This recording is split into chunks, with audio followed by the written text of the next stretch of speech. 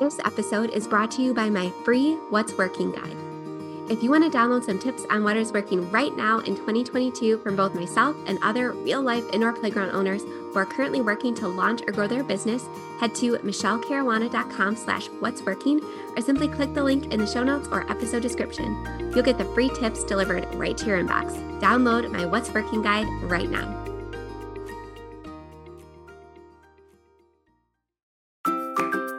If you own or manage an indoor play center or really any business that serves local kids and families, and you want to operate with more ease and joy while making the living you dreamed of, I created the Profitable Play Podcast just for you. Join me, your host, Michelle Caruana, for small but mighty tips every weekday that will all add up to a big impact on your mindset, your business, and your bottom line. Stick with me to keep the passion and grow the profit in your play-based business. As a local business owner, you've probably heard along the way that blogging can help you increase your website traffic. And you've probably thought, great, I could use some extra traffic to my site for free. I'll be sure to start blogging right away. But you might have gotten stuck there, or you may have pushed blogging to the back burner. And I get it. When I opened my brick and mortar indoor playground back in 2015, I told myself for years that as soon as I have time, or as soon as I have more help, or as soon as I just get this one project finished, I would start blogging. But in reality, I was just feeling lost. I mean, I understood the concept of blogging well enough. I knew that if I blog regularly, that will help with my search engine optimization, or SEO, and therefore I will rank higher on places like Google, and more people will find my business and more people will buy, and everything will be butterflies and rainbows. The reasoning made perfect sense in my head, but the execution and the actual blogging part, I did not know where to begin. I remember thinking, what will I blog about? How will I share it? How the heck do I even optimize a blog for SEO? How do I even set up a blog on my website? Will anyone read it or care? Do I need to pay for it to show up on Google? How long will it take to get results? How do I turn blog readers into actual paying customers? And most importantly, I remember thinking, will this just be a huge waste of time? Time that I did not have much of, and I'm sure you don't either. I was terrified of the unknown, and I was paralyzed by the whole doing part of the process. And that happens to the best of us. So if that's how you feel right now, it's okay. And that's the entire reason I created this podcast to begin with. It's so common. So what I did first was complete a ton of research on all the questions I listed above.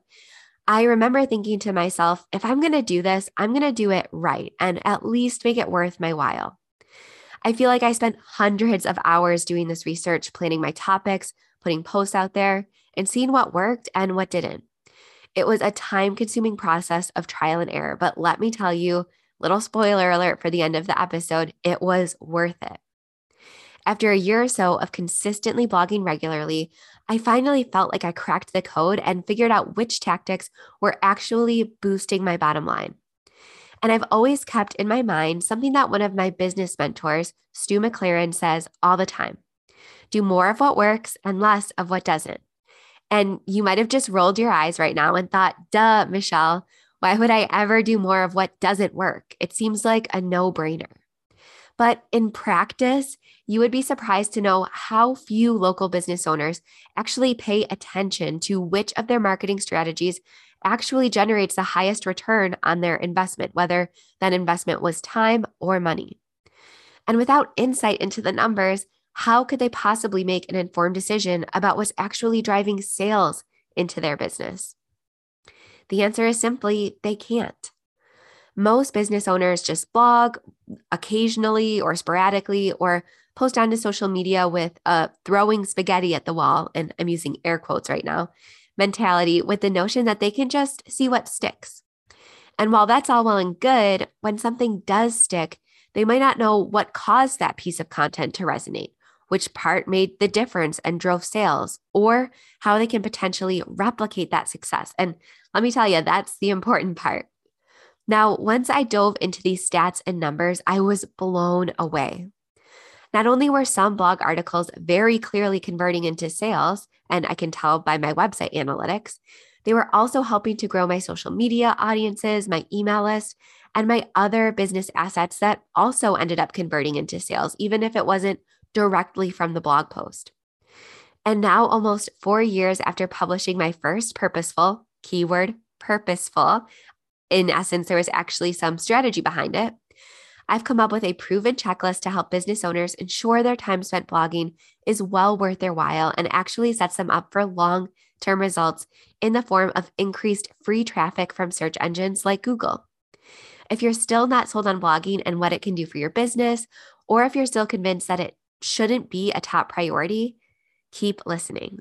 If you do already know that blogging is something that you should be doing, but want my proven process to ensure an ROI, then go ahead to the show notes and download my free local business blogging checklist there. It will give you every step from planning to writing to publishing to analytics, because I know your time is precious and you're probably thinking the same thing I did. You're willing to spend time on it as long as it's worth your while and drives sales. All right, so for those of you who are still not sure that blogging is right for your business, let's dive into 6 reasons you should make this a top priority in your marketing strategy. Number 1, you'll increase your website traffic through search engine optimization. All of the major search engines love fresh, relevant, and engaging content, and blogging is one of the most straightforward and inexpensive methods for a business to accomplish this. And as a local business, you have a much higher chance of ranking for your desired keywords than an online business would. So for example, if you Google children's first birthday party in Buffalo, New York, there might be a few dozen results. It doesn't take much effort to put your business on page 1, even in the first couple results for this or a similar keyword.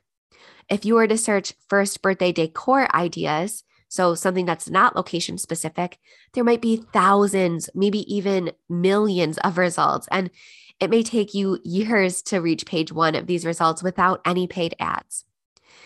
This is when you should use the fact that you're a local business to your advantage.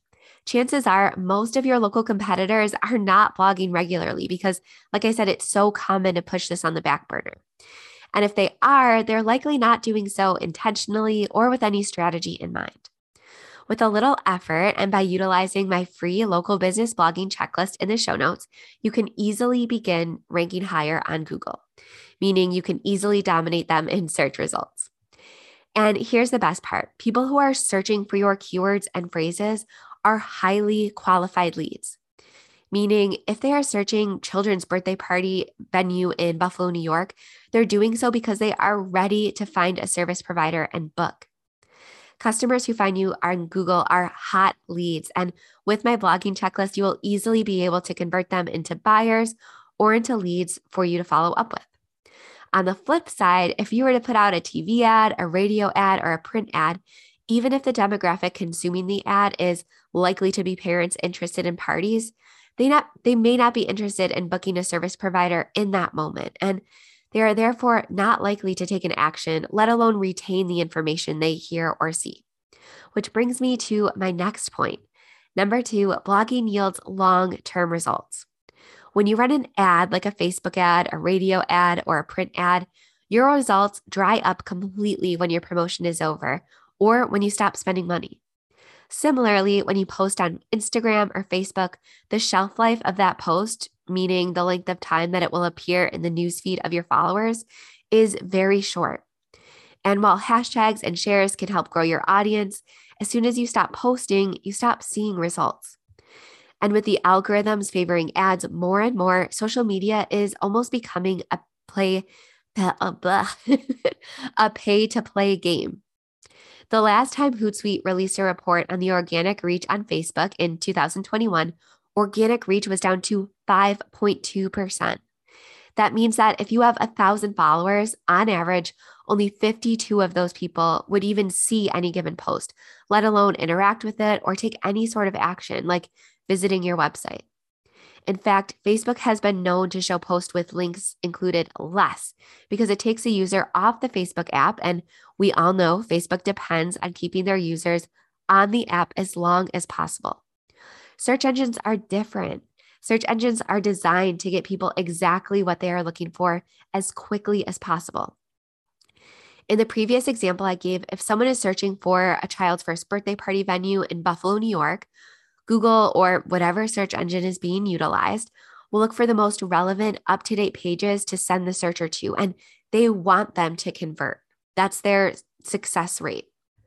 Search engines are made to convert browsers into buyers. They are solution-oriented. One of the best features of blogging is that you can steadily drive new traffic to your website for years after you publish a blog post. While I do like to go into my old posts and make updates to keep the content fresh in Google's eyes and relevant to my customers, once the work is done and published, you can expect long-term return on investment from that post. One of the first things I tell local business owners to do is install Google Analytics into their websites. And by the way, it's free and easy, and use Google My Business to keep track of their stats. In my business, I monitor my traffic sources monthly, and I'm always pleased to see that some of my more popular posts are still ranking and getting new eyes on my business even 3 or 4 years after they were published.